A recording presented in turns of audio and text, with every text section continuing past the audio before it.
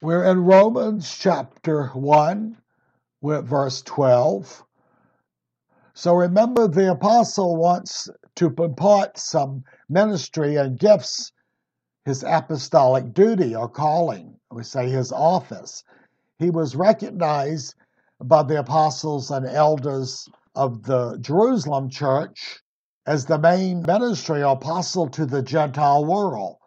They felt the necessity to stay in Jerusalem and Judea, and they did mostly. Most of them stayed before the destruction of the temple, or a few of them were martyred, even Paul and Peter, a couple of years before. As we've said before, the historical records tell us that Thomas went to India and Philip down into parts of Africa, and I forget where the other ones went. So they did go forth, but not until the destruction of the Jewish system, which God ordained. It was his punishment on them, and he wanted the apostles, for 40 years, they gave witness.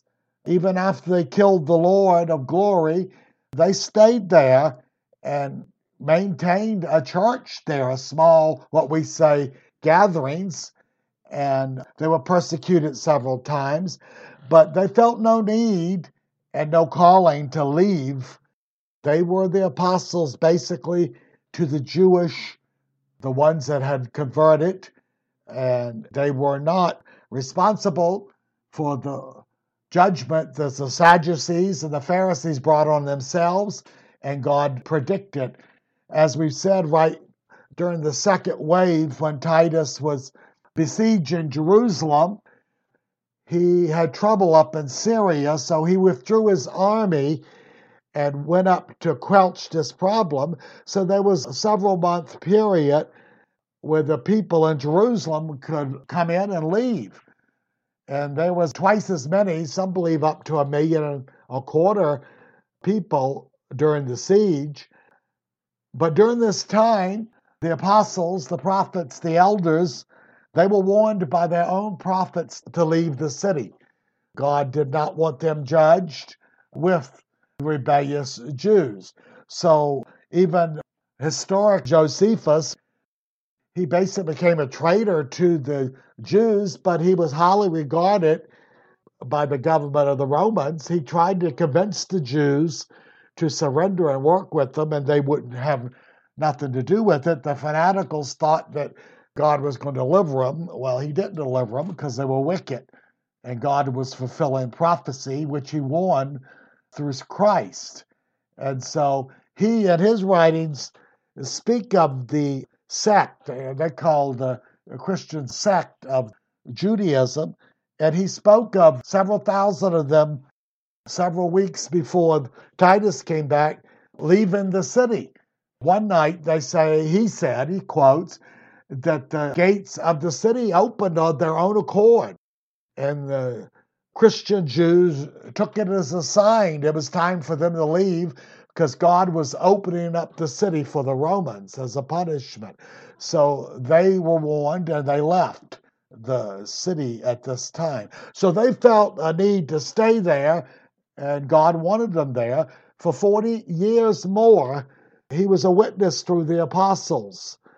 Remember, 7-8% of the Roman world, of about 60-70 million people, were Jewish. And they came to Jerusalem, many of them during the feast days and the Day of Atonement, and many Jews living throughout the empire would go back and forth, and there was great commerce in this area. So they were not without witness, and they would take back the tales of what happened with this man called Jesus and the apostles. And God, for 40 years, that's a number of probation. He'd give them a time and a warning to the ones that weren't in Jerusalem. And then later we will see that Paul, in his ministry to the Gentiles, wherever he went, he spent the first 2 or 3 Sabbaths ministering in the Jewish synagogues. So God was wanting this witness. But after the destruction of Jerusalem, we don't hear much about any ministries in particular going to the Jews. They were treated like the Gentiles. Everyone had to come through Jesus Christ. So he is the apostle to the Gentiles. He felt to go to this place. Now, we forget that Rome had no apostle there and did not start it by apostles, basically. They were either the Jews that went back and the proselytes from the day of Pentecost, some were saved, or they were some converts by Paul's converts. So here we're talking 10, 15 years later, they've not gone there. Paul's not been here. And he's heard about their great faith in the Lord and throughout the Christian world.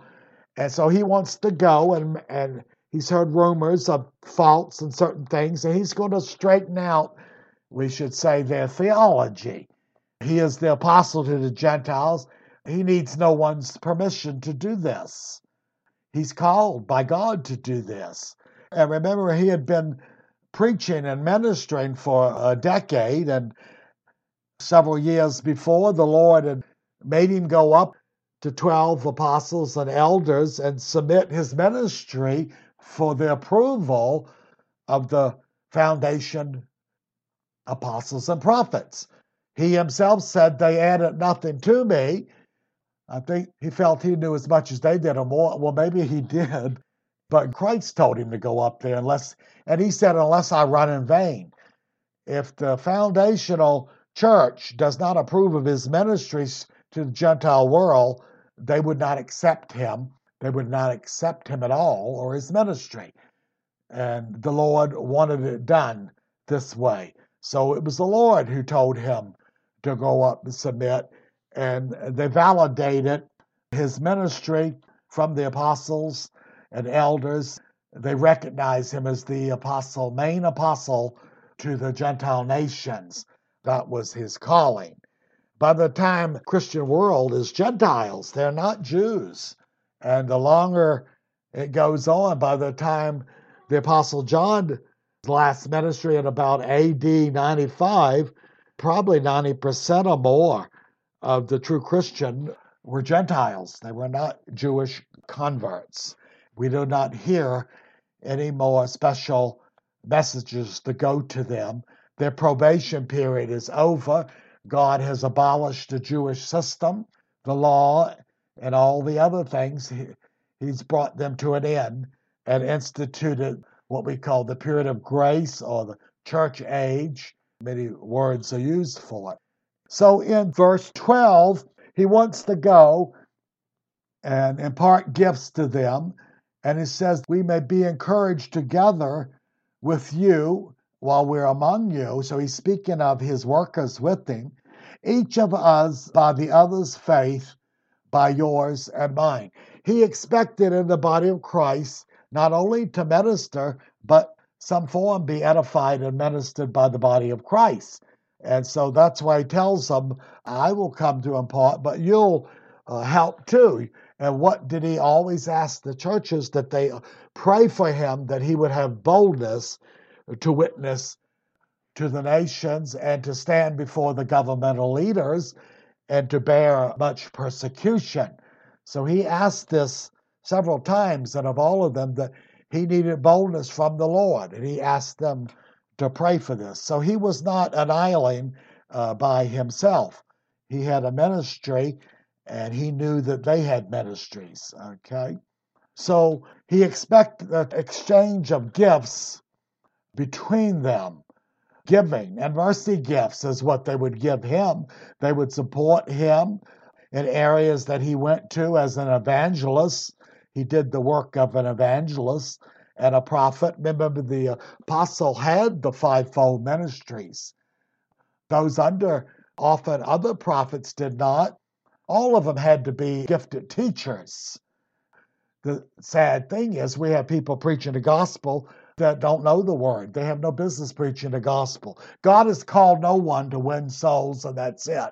Even the evangelist had to help lay foundation, and if he was going to move on, he had to get people in there to begin to disciple these people. He didn't leave them by themselves. He didn't say like today, oh, at least they're saved. There was no concept of just being saved or just being a believer.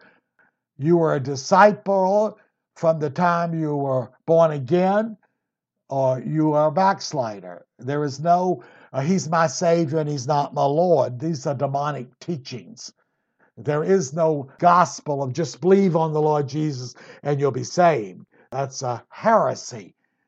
And that's why these people are often not saved, and the ones that might don't last too long, because the ministers, the preachers don't know the Word of God. They have no business preaching. They're baby Christians and novices. They have no place. The true gospel teaches repentance and belief.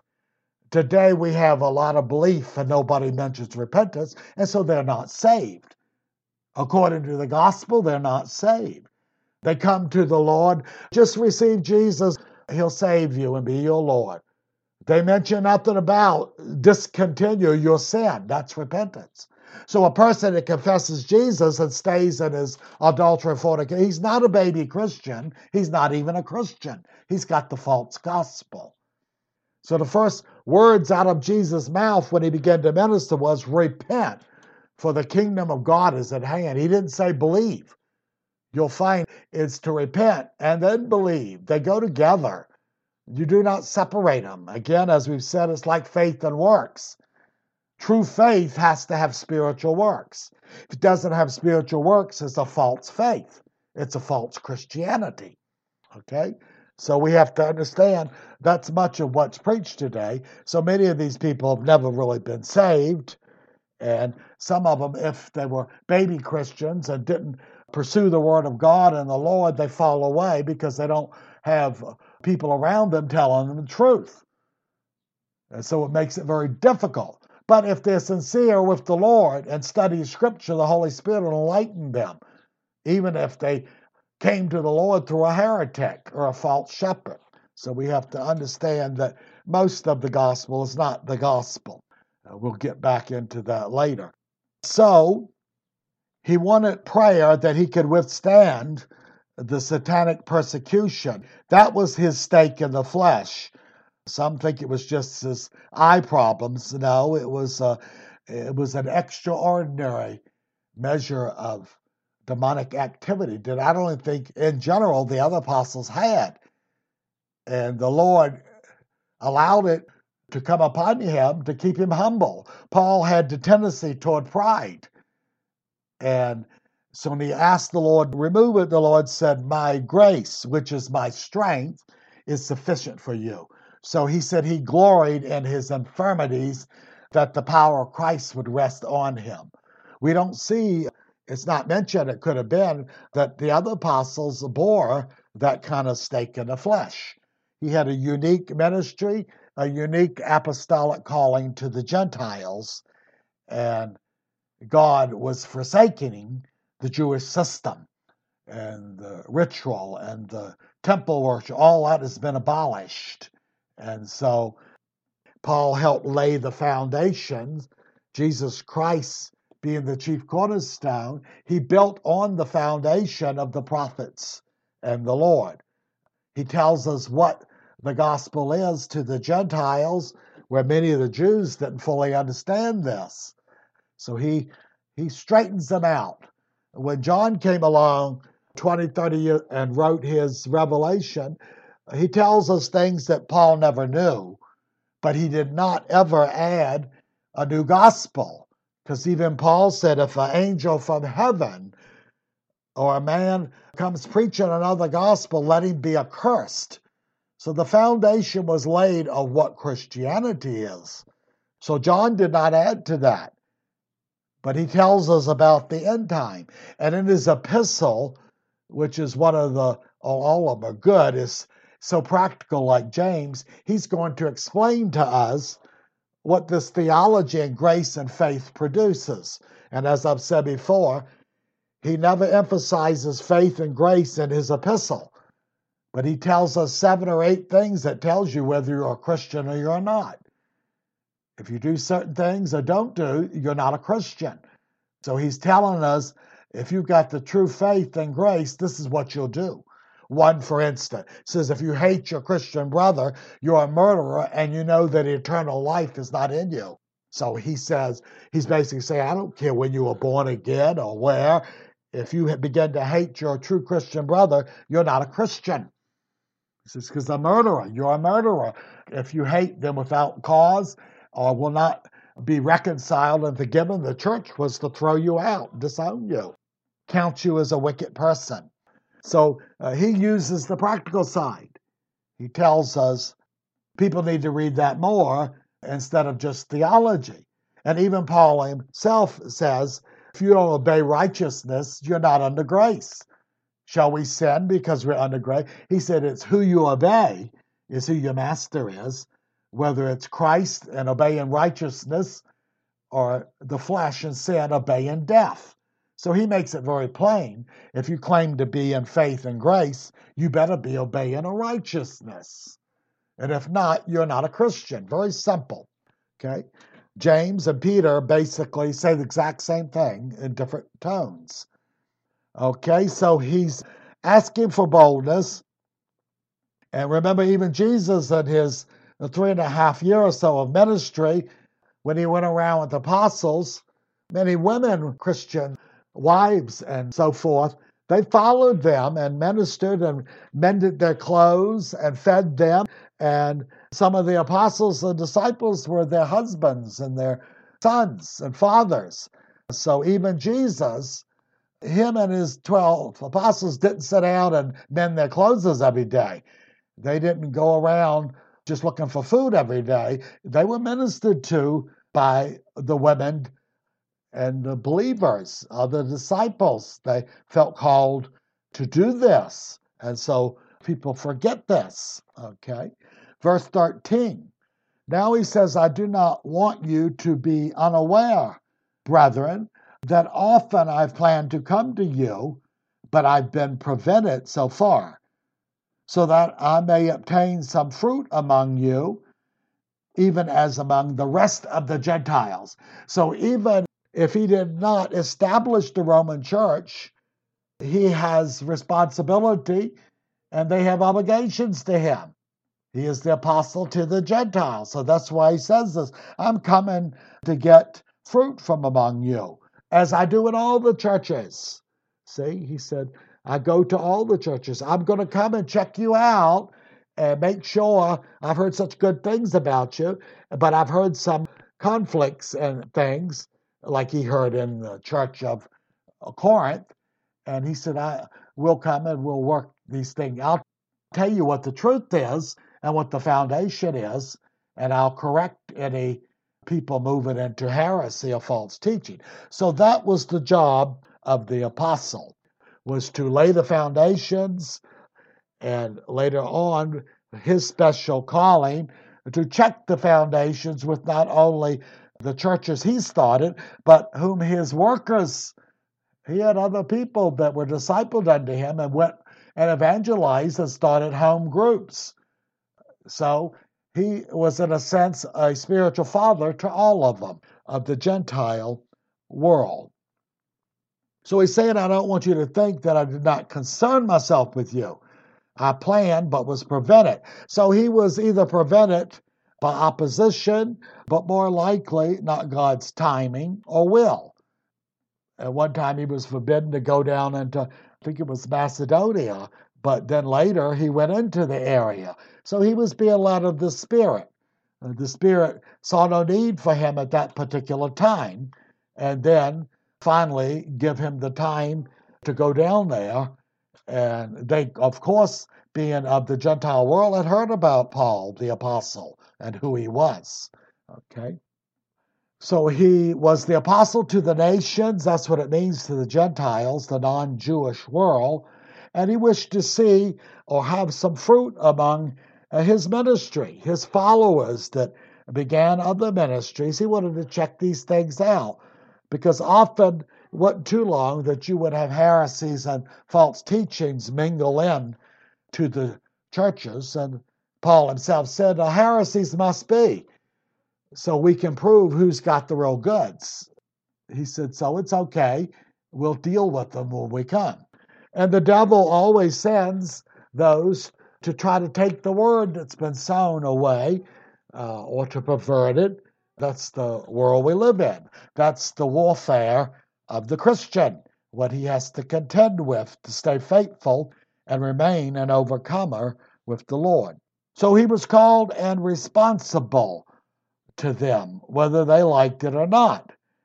2 Corinthians tells us when he was given some of his credentials for being an apostle, his sufferings, he said, and all the care of the churches. And that's an amazing statement. He meant all of the Gentile world, the churches, were his responsibility. And he was praying for them and interceding. And the scripture says daily. And now you can understand why Paul said, I thank God I speak in tongues more than you all do. He was praying in mysteries.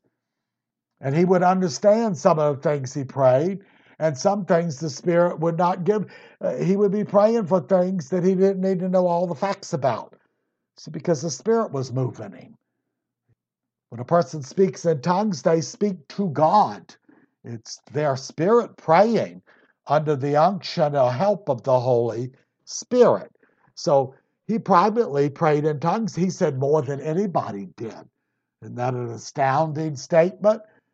Here he implies even the other apostles, he spoke in tongues more than they did because he had a greater burden with all the nations.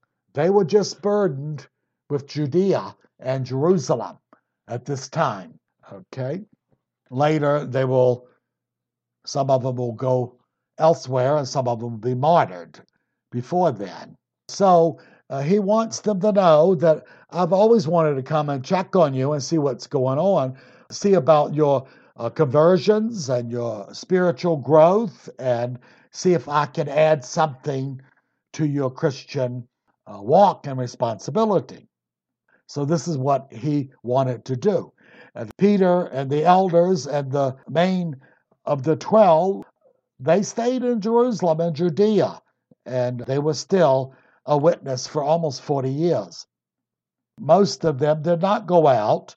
They may have made an occasional trip somewhere, but as a whole, that's where they lived. That's where they stayed. They did not roam around the world, okay? But Paul also, and even the church recognized that the foundation church, he was called to the Jew also. See, he wasn't just a Gentile. When Jesus called him, he said, I'll send you to the nations and I'll send you to your own people. So he's going to, like we say, give the true theology, lay the foundation and put it all together. That's going to make it easier to understand as what his gift was. And Peter calls his writing scripture. And he recognized that many perversions and heresies were Judaizers and false Christians using some of Paul's teachings on faith and grace and perverting them. Peter said twisting, torture. It means out of proportion. It said to their own damnation. Now that's the Apostle Peter speaking here. He says they do as they do all scripture. Well, so they referred to some of the writings because a lot of the writings had not been finished. So when Peter's talking about scripture, he's talking about the Old Testament too, and that which goes into the New Testament. The law and certain moral principles do not change. A person, if he's a Christian, keeps the 10 Commandments. The seventh one, Paul expresses to us, is mainly a Jewish Sabbath keeping and that the Gentile did not have to observe. He said they could observe every day is the same. And if they got into days and Sabbaths, he said, I'm afraid of you. It was like they're eating and drinking. He was saying Jews could keep doing certain of their ordinances, as James did, and the priests that were converted. But they knew that it had not saved them, and it did not add to their spiritual walk. It was a witness to the Jew that they were truly converted and upholding God's principles. But Paul said this is not for the Gentiles nation. And he says, and they're not to be circumcised. See, the Judaizers wanted them all circumcised because if they got circumcised because they had to, they would say the law was better than Christ.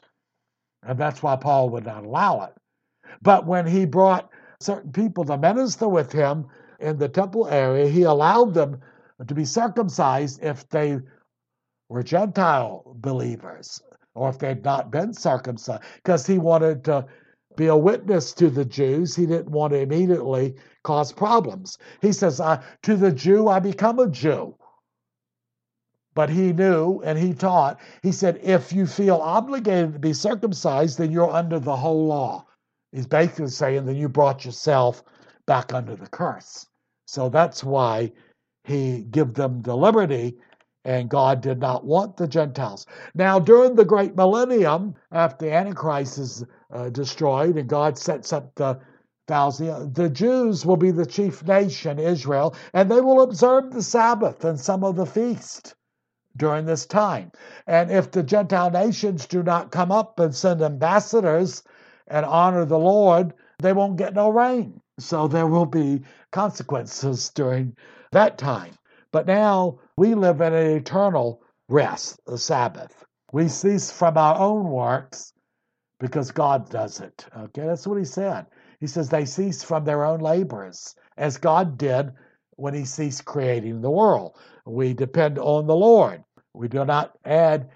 The human labor in itself has no value. Only as it's joined to the Spirit does anything have any value. And Paul not only ministered to the Jew and was an apostle, as Barnabas was later considered an apostle. Like we said, at least 22 people. Another 10 or 12 other than the 12 were considered apostles. Apollos was considered an apostle. Okay? And so being the apostle to the Jews also, he felt an obligation that whatever areas he went in to lay the foundations for Christianity, he went to the Jewish synagogue and reasoned with them for 2 or 3 Sabbaths. And in most cases, at the end, they threw him out, but he always seemed to have a few converts, and they were put out. Well, they joined the Christian Gentiles. Gentiles, they didn't know much about the law, and so you can see God's wisdom. They began to teach the new converts what Christianity was based on, the law of Moses and the prophets. So they could add all of this because the Gentiles, they could get saved and come to the Lord without knowing all the processes that brought the Lord about. Okay? So he wanted them to know these things. The Lord wanted them. He says they have treasure out of the old and the new when they do this. Okay? So that's why he went to Jewish synagogues. Because some of the Jews in the synagogues had not rejected Christ. Some have heard about certain things over the many years. And some were righteous according to the law, like Paul was. And then once the gospel was presented, if they rejected it, they were no longer righteous. See, that was the light that they had. And God wanted them to have the full light. It was their privilege as faithful Jews under the covenant to get the promises and the prophecies. And so those who accepted it did what the apostles originally did. When Jesus called them to be his disciples, they just moved from the old system to the new. There was no great change of repenting or anything. They had already repented. John the Baptist taught repentance, and that's why so many people came to Jesus. Otherwise, they wouldn't have come to him. He prepared them. So if you repent and turn to the Lord or back to the law, you can see the truth. If you stay in your sins, the Holy Spirit blinds you to the truth. See, that's the law of the Spirit. People don't understand that. Most intellectuals, most brilliant people, God hides the truth from them. They think he's trying to get them saved every day. He's not if they don't come his way. And so if they don't come through the foolishness of preaching, he puts a veil over them. And Jesus said, I thank you, Father, that you hid these things from the wise and brilliant of the world and revealed them to the simple. And that's what he did. So all of those that listened to John the Baptist, they freely turned to the Lord when they heard the message. If they were baptized by John, they set their house in order. They bore fruit. And when the Jewish priests, some of them came to be baptized because they thought it was popular, because John was popular with the masses at the time, he yelled at them and told them they were hypocrites and false. He said, go on out and show me some fruit and then come back and I'll baptize you. He didn't tolerate this. See? And the same priests and Pharisees, they could not receive Jesus when he came. Their own sin blinded them. They could not understand because the Lord blinded them. See, if they don't come God's way, you don't get the truth. And that's why most of them, Jesus said, you will not believe who I am. And he said, you will die in your sins. He was saying this to the scribes and the Pharisees. And they were brilliant. And many of them knew parts of the law, didn't do them no good because the Holy Spirit didn't enlighten them. And that was Paul's avenue before he was saved. He upheld the law. He said he was blameless concerning the law. He thought the Jewish sect were idolaters and Jesus was a false prophet. And that's why he was kicking against the goats, because the Spirit was trying to deal with him. And so finally, the Lord appears to him and tells him. And he said, I obtained mercy because I did it ignorantly. He said, that's the reason I obtained mercy. I didn't willfully defy God. I believed the law in the degree that I had it. And he was an uprighteous person under the law, a Pharisee of Pharisees. Okay, and that's why the high priest sent him out to capture the Christians. He was the only one that we know of that was given special letters by the high priest because he was such a zealous Jew. Okay, then we go back to 14. I am under obligation both to Greeks and to barbarians, both to the wise and to the foolish. Okay, his preaching and teaching he saw as an obligation. As he told, there's a curse on me if I don't preach the gospel. Woe unto me. If I do it against my will, I have to do it anyway, he said. But if I do it willingly, I get a reward. So that was the call of a prophet. That's how it was given to him. There's no choice in the matter. Okay, and so we see this. And so as he went into the world, which was the Roman world and the surrounding areas, Jesus said, go into all the world, and that was the world to him. Generations later, they actually did go into all of the world that they didn't even know existed. For how long? 1,000 years or more before they even knew there was America or the southern parts of Africa or even some parts of the Far East they didn't even know existed. Okay? So we see then that he said, I'm under obligation to everyone. The Greeks were considered the highest cultural and intelligent of the Gentile nations. That's why he says them. I was sent to them. But he said, I was sent to the barbarian. The Greeks, later the Romans took it up, but the Greeks thought that anybody who was not a Greek was a barbarian. He was not cultured. He was ignorant. To a degree, this was true. So he said, I'm sent to all classes to offer the gospel to all of them. The gospel is to go to all of them. That's why Jesus came, to redeem those that will be redeemed of the nation. So they were called foolish. It simply meant they were not learned. They were not cultured. Many of them were barely literate. Many of them were wicked nations and very barbaric in their manners and their living. But eventually, Paul said, we got to go to him. Verse 15. So for my part, I am eager to preach the gospel to you also who are at Rome. Now, who is he talking to? He's talking to the Christians. And he says, I'm coming to preach the gospel. The gospel is not just getting saved. That's a lie. Preaching the gospel is not just being born again. That's just the beginning. That's why they have so many false teaching. Just say this little prayer and you don't have to worry. Well, you will worry when you're in the lake of fire for eternity. That is not the gospel. We'll find out a little more later what he says. The Lord has to say about this. So he's saying my burden and duty or calling is to preach the gospel, and I'm coming to Rome also. The preaching of the gospel, like we says, is not preaching people to be saved. We had very popular ministers supposedly had 100,000 people saved. They didn't teach true discipleship. They didn't teach often any repentance. It was just a mental assent belief. Say something with your lips and you're a Christian. False Christianity. That's why we live in such a dark time now. Much religion, but very few true Christianity among them. So Jesus said, what? He said an astounding word. Go into all the world. That's the 12 he spoke to at first, the disciples.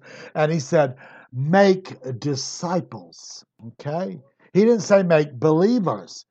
Well, when you believe on the Lord, you begin to be a disciple, and you're a disciple until you leave this world. You are maturing and growing in the wisdom and insight into the Lord. So that's what he's talking about. Make disciples. Those being trained and mature. That's what a disciple is. So he wasn't interested in getting people to say, oh, Jesus is the Lord. Well, he could make a devil acknowledge that. It didn't save him, though. And so we see that the evil of this once saved, always saved doctrines and so forth, it counters the gospel of truth. It counters the gospel of Christ. It's a false Christ. It's a false religion that emphasizes a mental assent faith while you can still license yourself to sin without repenting. That's what happened in the 3rd century when Constantine decided to become a Christian. His mother had become one, and he made the whole world Christian overnight. Isn't that wonderful? The whole world was made Christian. And none of them changed. They kept their own old religion, just mixed a little Christian doctrine with them. They ain't no Christianity. That's why we have the Roman Catholic Church. Okay? It's a false form of Christianity. So he said, make disciples. Okay, let's take a break right now.